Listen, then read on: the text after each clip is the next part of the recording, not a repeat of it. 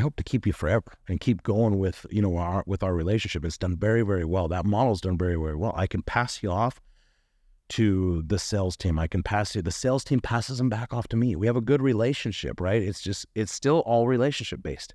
I'm not, just because, the sales team, they get their money and then they leave, I'm left with everything, right? I have the relationship with the builder. If it doesn't go well in the build, I'm still stuck with it. So I want them to succeed. Everyone I want to succeed in their areas, and I don't control it all, which is fine. And I realize that I don't need to be the sales agent. I don't need to be, I have a good relationship. I pass you off. I get it back. I get it back tenfold because they trust me. I trust them, and it just continues to go from there.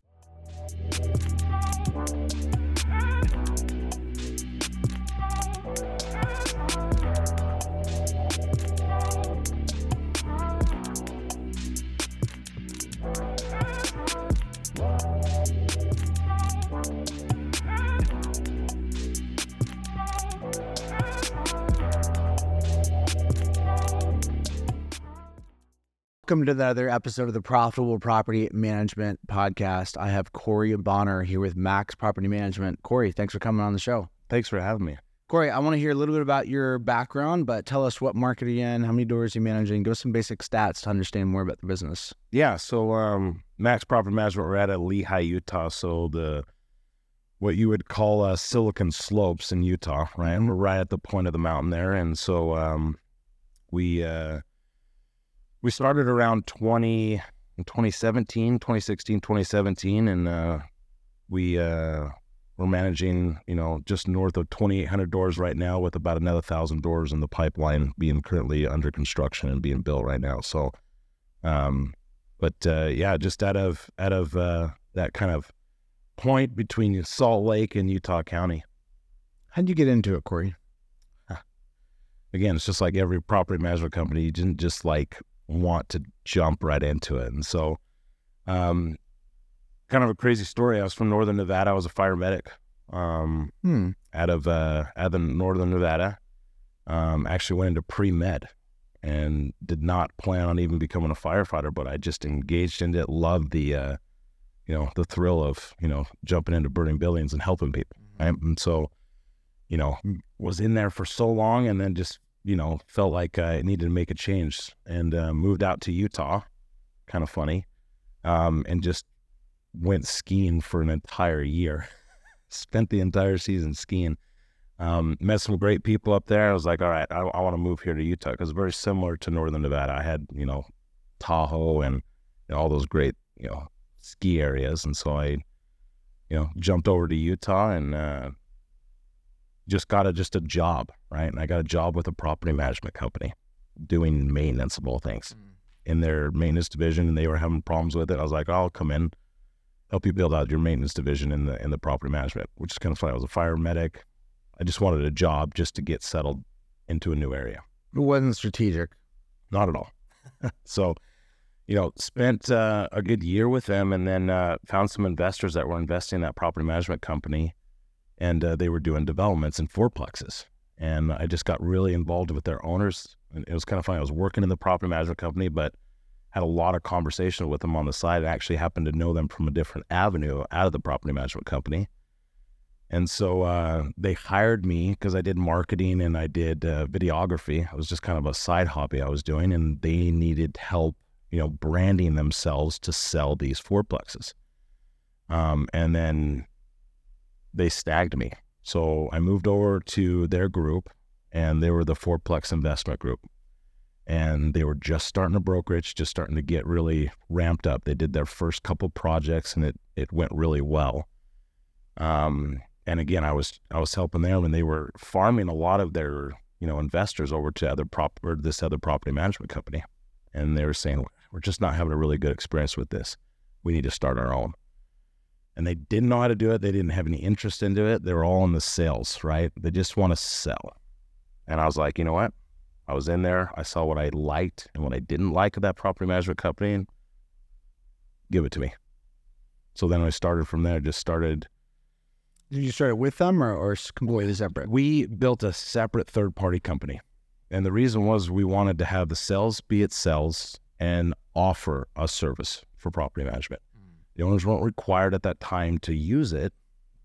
It was just a good connection where knew the product, knew everything about it, and could, provide that service that some of these investors, it was a good investment, for a mid-level investor, because you can have a fourplex, get a, traditional loan on it, commercial, or not a commercial loan, but a, conventional loan.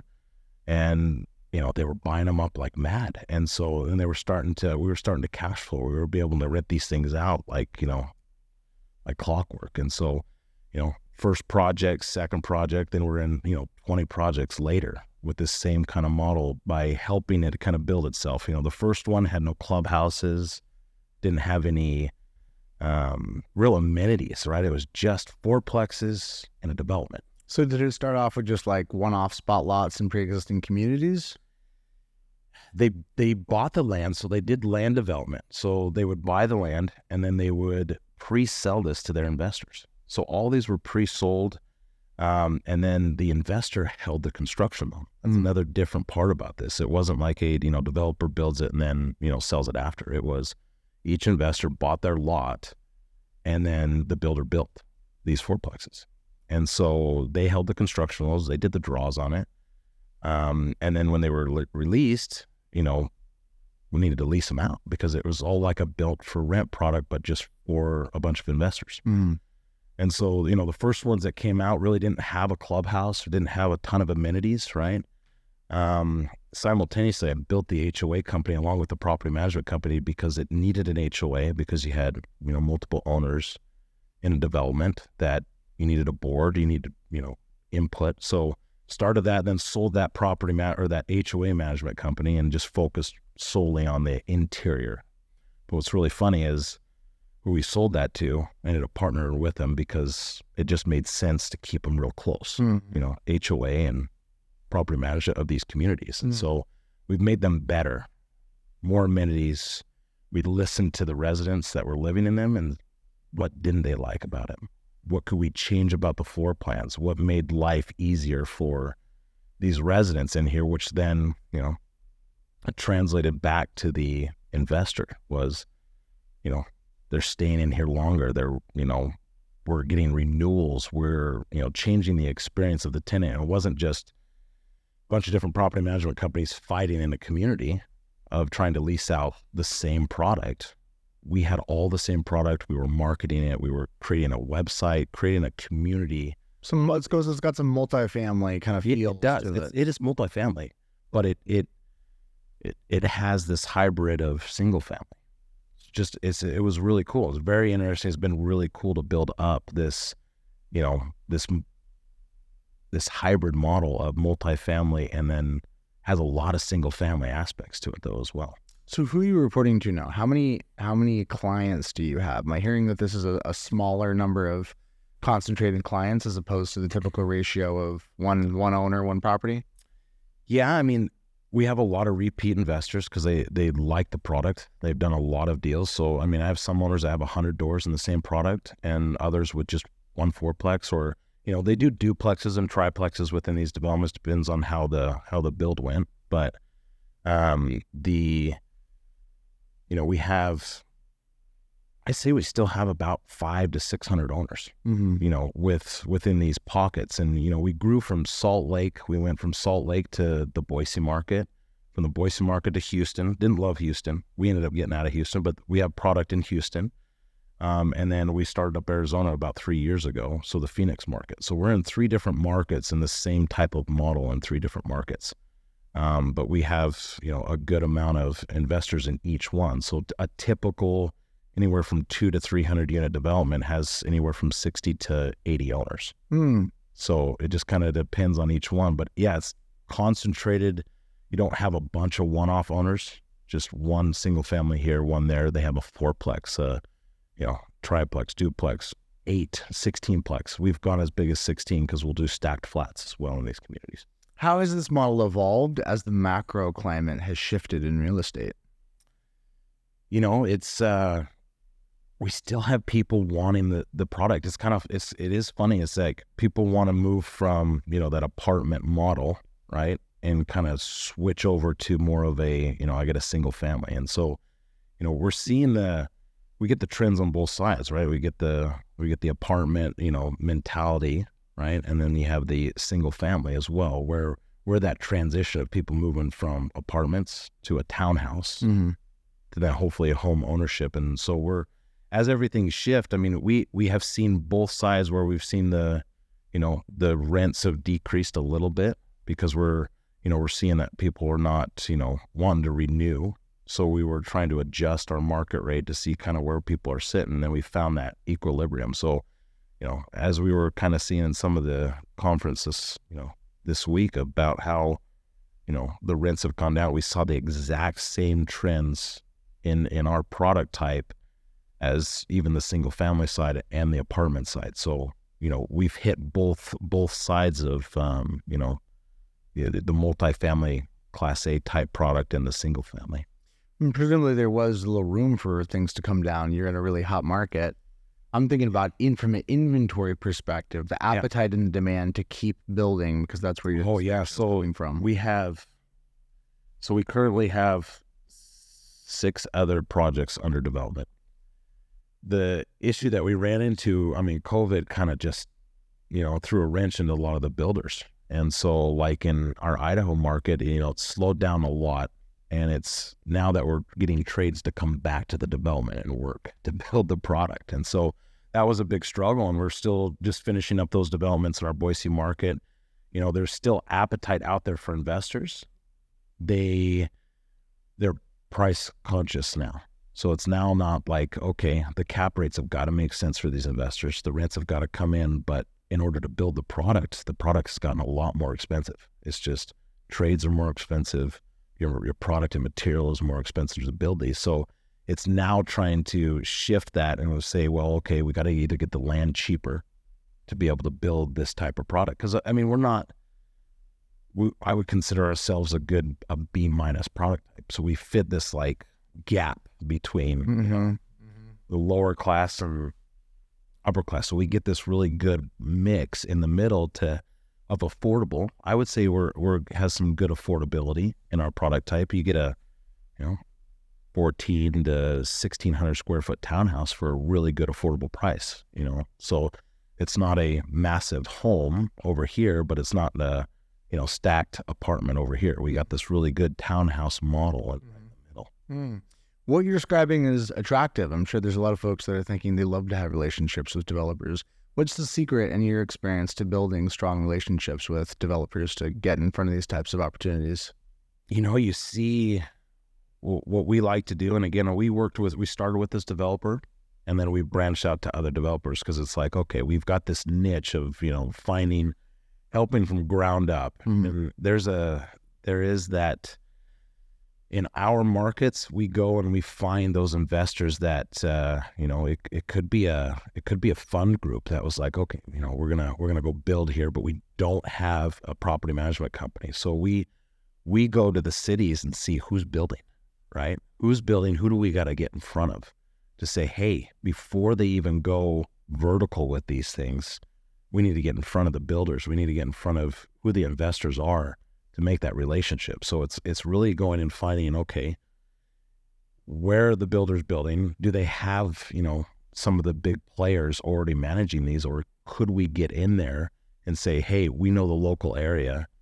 Let us be your management group, for your build product, right? Do they have a property management company? And some don't. They just build these things and they're like, okay, we'll figure out property management later, right? We've got to go through the build process and, it could be, we're getting into these things 2 and 3 years before we even get product.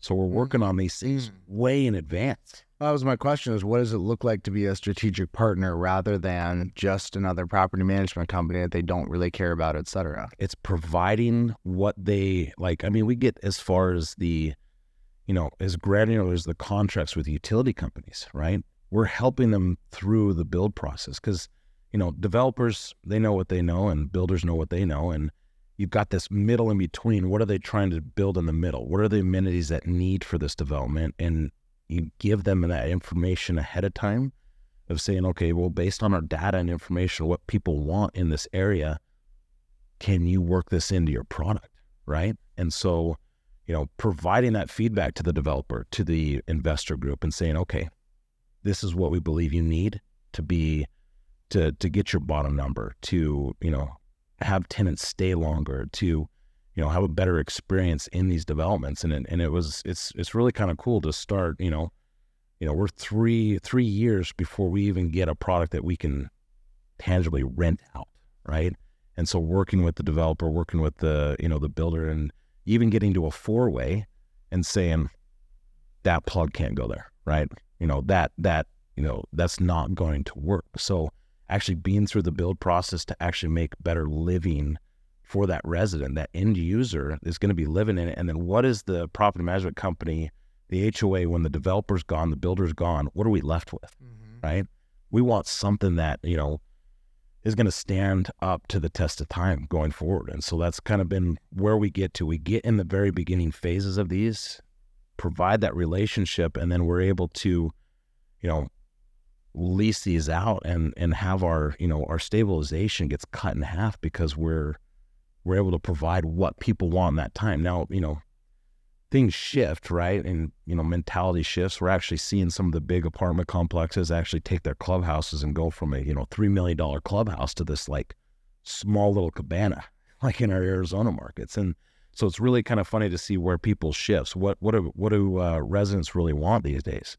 And so each development we go through and try to, mix what people want to, the idea of having a pool, the idea of having a gym is cool to have, but most people have gym memberships now, or, it's trying to find that it's a moving target. Yeah, it's just a moving target. So we get involved with the developer in the beginning and really try to provide the best feedback we can based on our data and information that we're currently getting. That's a really long cycle. What feedback do you have about QAing these relationships, protecting yourself, making sure that investment that you're making years in advance is actually going to come to yield and fruition? That's a great question.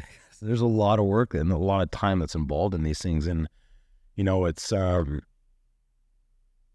how we have done it is because our information is so invaluable. A lot of times we get, it, not necessarily a contract is actually produced right in the beginning. So it's relationship building. It's really getting involved with them, and they're like, we can't live without you, right? We can't do the next project without you. And so, that first deal, when you get into it, you need to provide that, that valuable piece that they're missing, because they can see one thing, but they don't see the end product. Where the property management, they see the end product. They're the end user. We deal with the maintenance. We deal with the end user. Mm-hmm. And so how do we provide that? And that's the invaluable piece. So, there's not a good way to protect ourselves. It's more of a, the relationship being built with those developers, and they're just going to keep using you. Mm-hmm. This thing is they find a good partner. They find someone that is invaluable in that space, and they'll continue to use you for the next project. And then you find another developer that's doing, similar build or something that's a little different that you can provide the same, and you just keep building those relationships from each developer and then it just kind of keeps growing from there. Is this the entirety of your business, or is there other unrelated side portfolio coming from other places? We do single family because we have to, right? So for most of our investors now, I don't market ourselves. So what's kind of crazy is all of it is just organic. It's all internal. So the single family portfolio that we have has all been brought by our current investors. We don't market ourselves. If we get a phone call, we'll take it. Can we service it because we already have developments in that area? We have a whole single family division that's, made up of just certain, single family managers. But most of our portfolio is all just this multifamily development, build up. And so we have to take those other aspects of it, the single family division. And then, we've just recently, taken over and starting to build more of the maintenance division, because, as we're seeing even some of the Class A type community builds, they're actually going away from, on-site maintenance to more of a company that roams. So these big companies are building these, maintenance companies that roam to the communities. So instead of, the apartment community having an on-site, maintenance team, they're bringing that in, saving that from the investor and building these big maintenance companies to then service all the apartments. So we're doing the same thing. We're building a maintenance, company to be able to service this, to get better product, bulk, so that we can, get the cost to the tenant, get the cost to the investor lower, but then be able to still service that customer service that the tenants are asking for and the owners are asking for. What do you love about this business? I love business just in general. Business is exciting.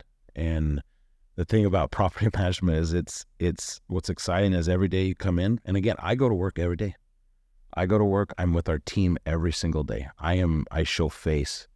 I want to be involved. I want to be there and engaged into what we do every day. And I want to be, able to provide that feedback for our team when they need it.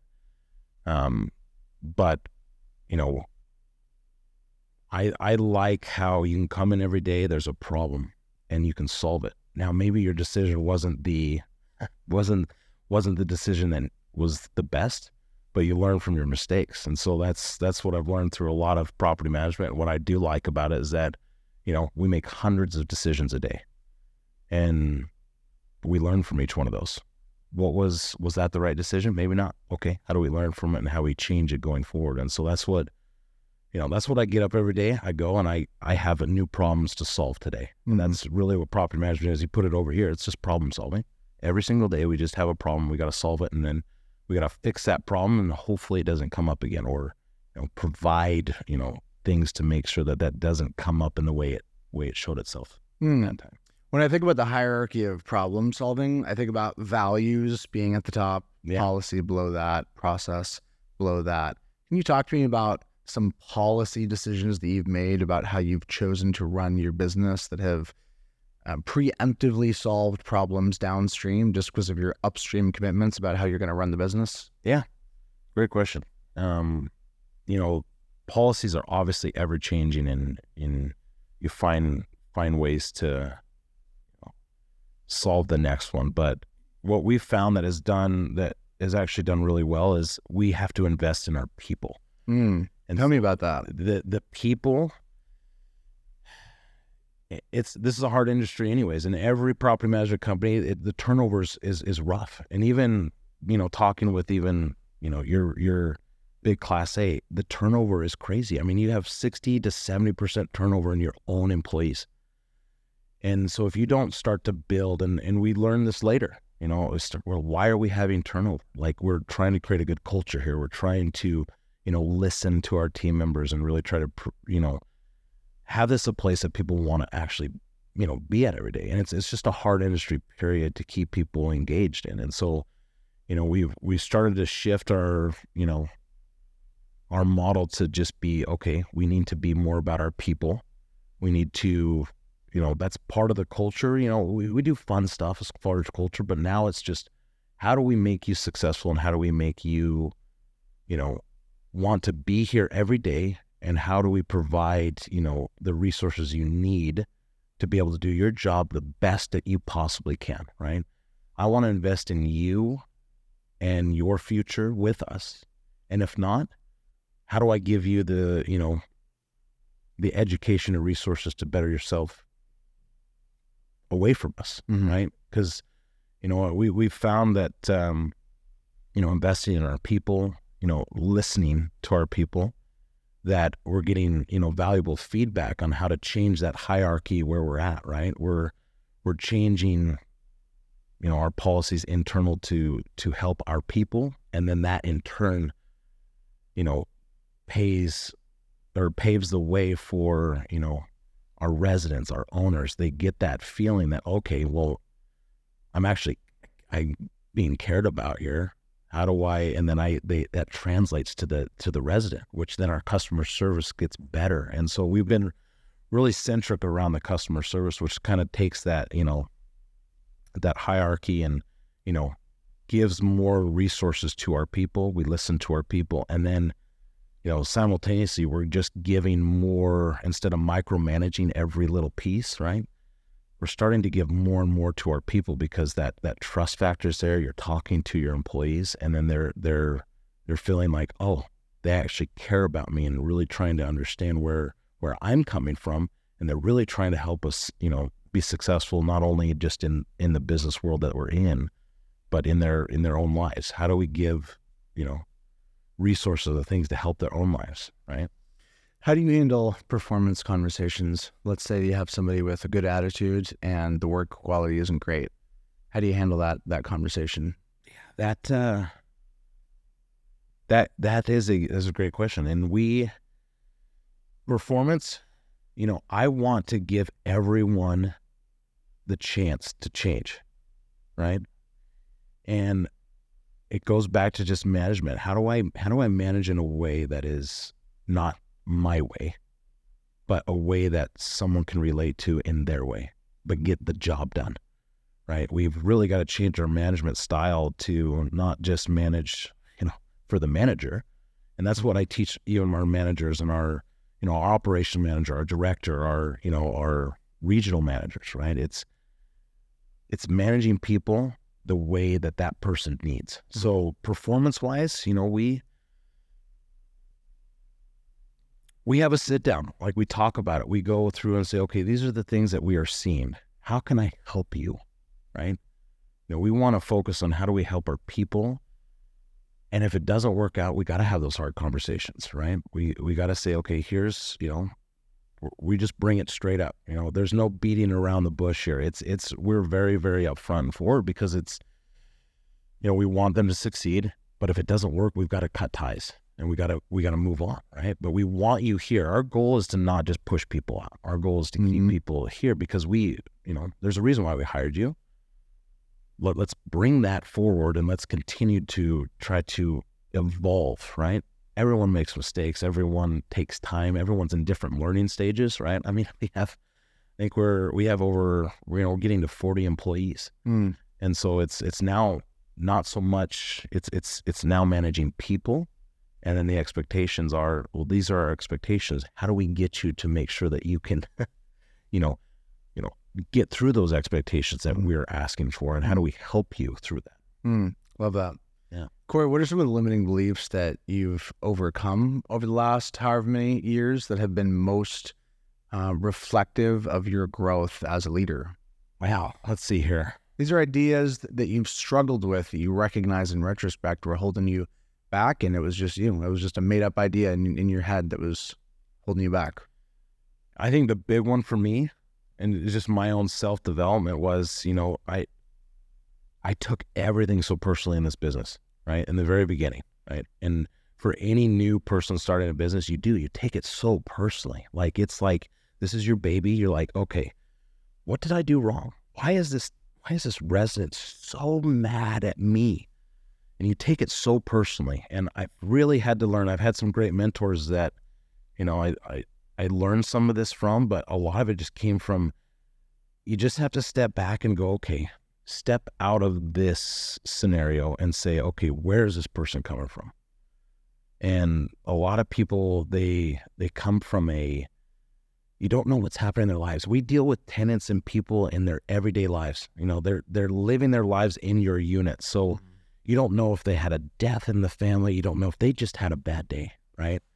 It's not you as the person. It's the scenario that they're currently in. And so what I've had to learn to just, keep pushing through, because this industry will burn people out. It is what it is, because there's just so much going on. But what I had to learn was really just kind of take myself away from that, stop taking it personally, and really just kind of attack it from a different way. How is this person, and why?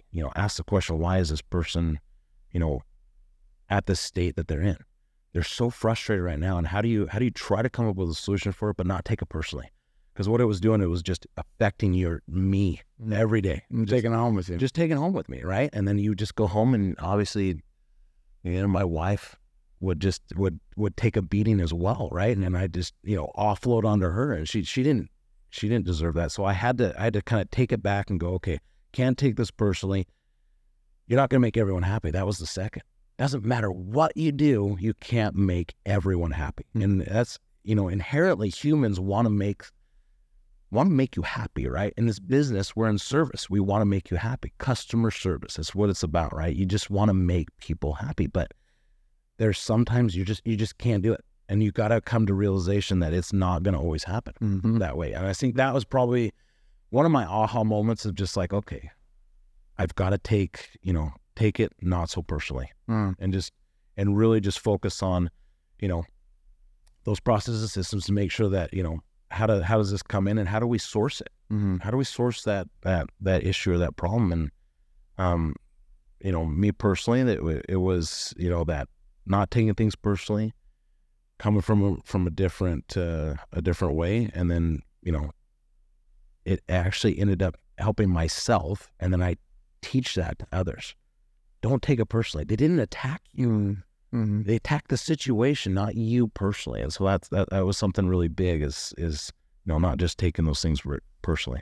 I dig that. Yeah, that's a rich subject. I think it can feel like a bumper sticker. Don't take it personally. Well, how exactly you do? How do you do that? How do you do that? For me, there's a lot of curiosity that's required. There's the belief that whatever is going on for them, it's real for them. There's a reason that behavior seems rational. And if I was curious enough to know what it was, I might have enough empathy to be able to meet them where they're at, not to rationalize the behavior. I don't want somebody yelling at me. No, that's not cool. No. But if I could understand, would I be better off in that moment understanding why they're yelling? Yeah. Probably. Yeah. That probably maximally informed the conversation 100%. we could have.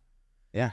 And the whole relationship in property management, it's set up to be adversarial in some ways if you let it be. And some people really lean into that. Yeah. And they optimize for dealing with conflict. And you have other people that are trying to figure out how we can reduce the amount of conflict. Do you have any thoughts or feedback on dealing with tenants specifically? Tenants at times can feel like the enemy if we're not really being thoughtful about the language. Yeah. What thoughts do you have for cultivating healthy, functional tenant relationships that serve business goals and objectives? Yeah, that's a question all the time, right? Where how do we go about treating that everyone's a person, right? It just, we got to get back to that. We're all humans, and that human nature. And you got to understand human nature.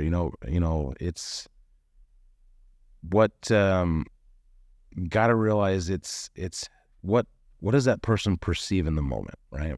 What is their perception of what's happening?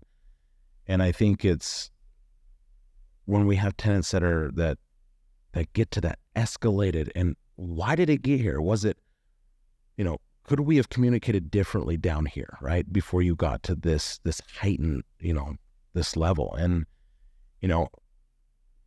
what I've been able to do and what we try to teach our people is you try to just bring it down to a common level to say, okay, I understand where you're coming from. What do you want? Right? It's really coming down to we need to understand what is it that they're asking for. And it's hard because tenants don't even know what sometimes that they're mad about. They just want to be heard. Mm-hmm. And I think the biggest part is listening. If we listen to people more, then you can gather more information. I mean, we deal with that all day long, right? It's no different than people. You need the information to be able to solve the problem. Mm-hmm. You need to listen. And the biggest part is that even in the beginning when I started out, I wasn't listening to people. They were up here. And you wanted to get up there too. You're like, oh, I'm going to get up here too. I want to fight you back, right? And start to realize that was not productive. It was not at all. And so you really just have to listen to what people are saying. And you know what? There are sometimes you say, I'm wrong. I am wrong. You're right. Mm-hmm. You just have to, you have to own it. Property management companies, we're not right all the time. We want to say we're right, but we're not always right. And if you say, you know what, you're right. I am so sorry that that's the way it happened. That completely changes it. And as a property management company and even being the owner, I take responsibility for it. If you take responsibility for maybe what you did or how that happened to them, it changes everything, right? Totally changes. You take ownership of that situation and say, you're right, I'm wrong. How do we move forward? That changes it. Which is global. That's not just dealing with residents. That's global. That's global. One of the things I've realized over time is that most folks, myself included, relate to an apology as me giving you something that's going to cost me something. Yeah. I'm taking out of my bank account and putting a deposit into your bank account. That's one way to look at it. Yeah. Another way to look at it is the strategic apology.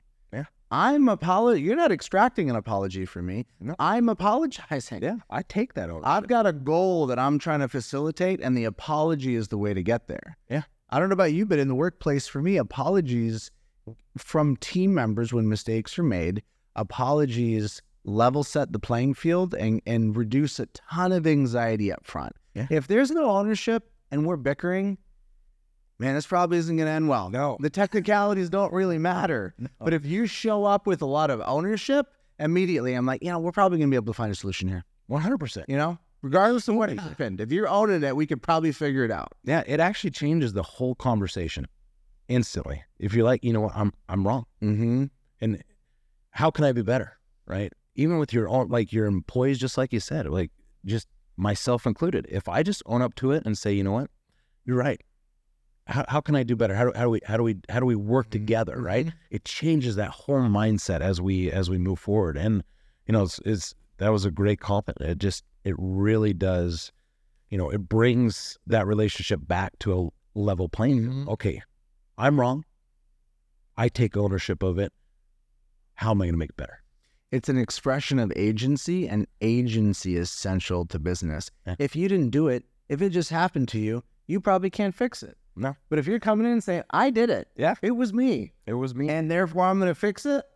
All right. Let's go. Yes. Let's figure it out. Yes. I love that. One of the things that you mentioned earlier that's related to development, you didn't mention it, but it came up for me mentally, is the idea of turnkey, which is not common in our industry. Turnkey is basically owning the entire value chain, where rather than you just coming to me and you have a property and maybe it's a good one, maybe it's not, maybe I'll manage it, maybe I won't. You're coming as an advisor, and I'm getting the experience of wealth management, wealth creation. Where should I deploy my capital? Is real estate a good asset class? If it is, which one specifically? What markets? Could you help me locate the property? Could you help me dispose of the property at the end of that life cycle? That trusted advisor, it's less common. One of the reasons is that turnkey requires multiple skill sets, not just property management, raising capital, purchasing the property, doing construction, etc. You're closer to that. Do you think of what you're doing as being more turnkey-like, and what feedback do you have for being able to provide that full life cycle of services as opposed to just the management piece? Yeah, that's great. And what's funny? We came from just management, right? There is a sales division that is in, our group. And like I'm a dual broker. I'm a broker of the property management company, Max. And then we have a real estate, sales side. I don't use the sales side anything more than either someone wants to come in and buy maybe a current property, or, we're close to the situation, or we do it for ourselves, right? Owner operator is really where we want to get to, right? We see where this is at. I want to owner operate. That's the ultimate goal here. Yeah. Owner operate. I don't think any other property management company doesn't want to do it for themselves, right? But that's the goal. And yet it's not as common as you'd think. I mean, why wouldn't you? I this thought in my head is so prevalent, which is, as a consumer, if you're looking at hiring a property management company, why would you hire one that doesn't believe in the asset class enough to actually have some of it themselves? And that's what I do. I buy our own product. Beautiful. Because the reason why I do that and I invest in our own product is I've got to also believe in it. And then I've also got to want to change what I dislike about it, right? I am fully engaged into making sure that this works. You're exposed to it. I'm exposed to it. And I see the problems. I want to fix them, right? I don't want the investor to continue. I don't want, someone to buy something that they don't want. I really do care about the product. I care about the end. How long is this going to last, right? When is a good exit out of this? We work with the HOA because we want it to survive. we want their investment to continue. So yeah, I invest in our own products. There's sometimes I sell and I go into something else. I pick developers and I buy each one of their products. So if they've got a condo complex that's going up over here and they want to rent, let's just say 40% of that development's going to go to rentals, right? But the other owner occupy. Well, I'll invest in that if I get the management. That way I'm engaged and invested into it. And, I can see where, hey, maybe this works out, maybe it doesn't, I continue to invest in also when I'm asking others to invest into me. So if I invest into them, they invest into me, and then we're a partner. I want to see you succeed. Same with the other. So, it goes back to, I really like the product that we're in. Investors are able to get something that, one, is of value to them. They can offer that value to others, which is, the end user, which is the resident that's paying for it. And then, as far as, we've got this great, and what I do well, we do property management. That's really what we do. If we're going to sell, I push that back over to the sales team that they do what they do best, right? But we collaborate with each other. We're still all separate. The thing is I don't push sales to our investors. What's important to me is management. I do very, very well at our core business, which is property management. So if I'm a customer, are you able to offer me inventory then in these different build outs that are happening? So what we do is depends on which developer, right? We take you to their sales group because we are directly relationship. So we take you over to there and say, okay, we are a third party. They are selling this product that we'll manage, on behalf later, right? And so a lot of these it's like, okay, the property manager's coming in. So yes, we take you to the next group that says, okay, this is where we start. This is how you buy it. And then you end up with us at the end, right?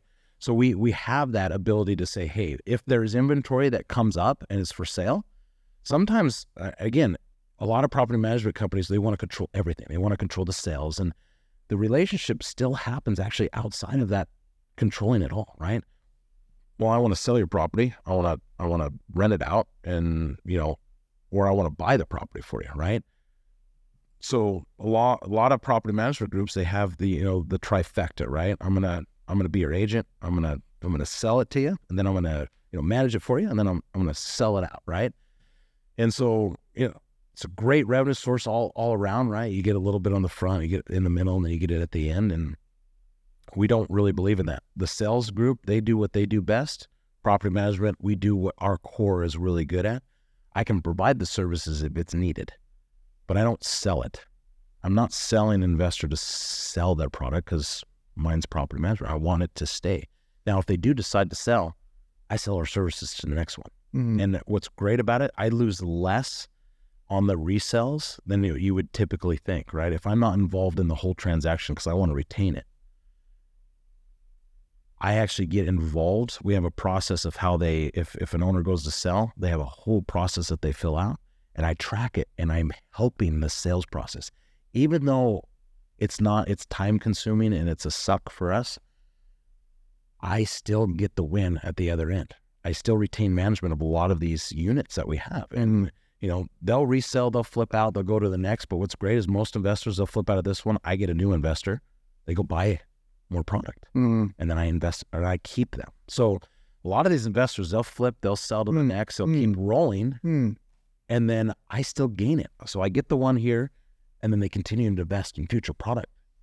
So this is a middle path. You described one path, which is a horizontal play where you're doing it all. There's another path, which is you do nothing. I'm a property manager. You need an agent? Go find one. Yeah. You want to buy some real estate? Go find a developer to talk to. You're in this middle path where you're tightly integrated in all of those other parts of the business, even though it may not necessarily be the product offering that you're doing directly. That piece with the developers sounds particularly useful. You're vouching for these people, right? I mean, that's a huge act there, even if you're doing nothing other than just making the recommendation. It's like, okay, well, I'm working with you. I trust you. These are the people I should be talking to. These are hopefully realistic returns. How does that investment pro forma NOI conversation How does that typically go on the front side? And what is the level of sophistication that you're catering to with these owners? So a lot of these owners, I mean, you got quite a high level of investor mindset. So they know what they're doing. And so when you're talking to them, what I want for the sales, I provide the sales team good data. And I do our research in those markets so that we're not, making a BS pro forma, right? We really want that to be as close as we possibly can to, being realistic. Obviously, we don't want to, I don't want to provide something that, hey, these numbers look super sexy over here, but then I can't get them, right? So because we wouldn't be where we're at if we did that, right? I'd rather the sales team, hey, let's get these where, has a good middle ground of stabilization, right? Because during stabilization, the first year, it's rough because you have construction. We're leasing units out in construction because phase one will turn over before the rest of the project stuff. But you right? need them leased up. But we need them leased up. And maybe that pro forma didn't reflect part of stabilization. We started to understand that and started to build these into the pro formas and saying, okay, I told the sales team, I said, look, stabilization, I can't get what you would expect a fully, like a brand new development, nice landscaping, perfect, ready to lease. I can't get those prices right now. But year 2, year 3, and it continues. Like we were seeing 3 to 5 to even 8 or 10%, rent increases after the project's finished. So we started to build these in the performance and start to, again, because I'm not selling it, I'm just providing the feedback and the data for the sales team to be able to put a pro forma together. And so what I'm doing is I'm finding the rents in the market at the current time, right?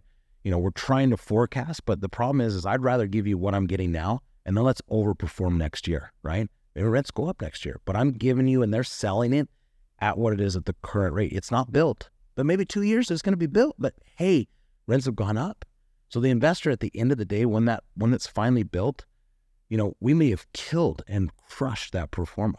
They may be cash flowing an extra $200 or $300 on that fourplex because we, when we originally sold it, that's what it was. And trying to, I can't tell the future, right? Hey, yeah, in 3 years, by the time this thing is built, you should be able to get this. I'm giving realistic data right now, and we're building in a stabilization to each one of these. So, hey, you may sit 2 months vacant. We're building that in, but our goal and what we do really well at is we're trying to, we talk with the builder. We're literally on the builder every day. When are we going to get a CFO for this thing?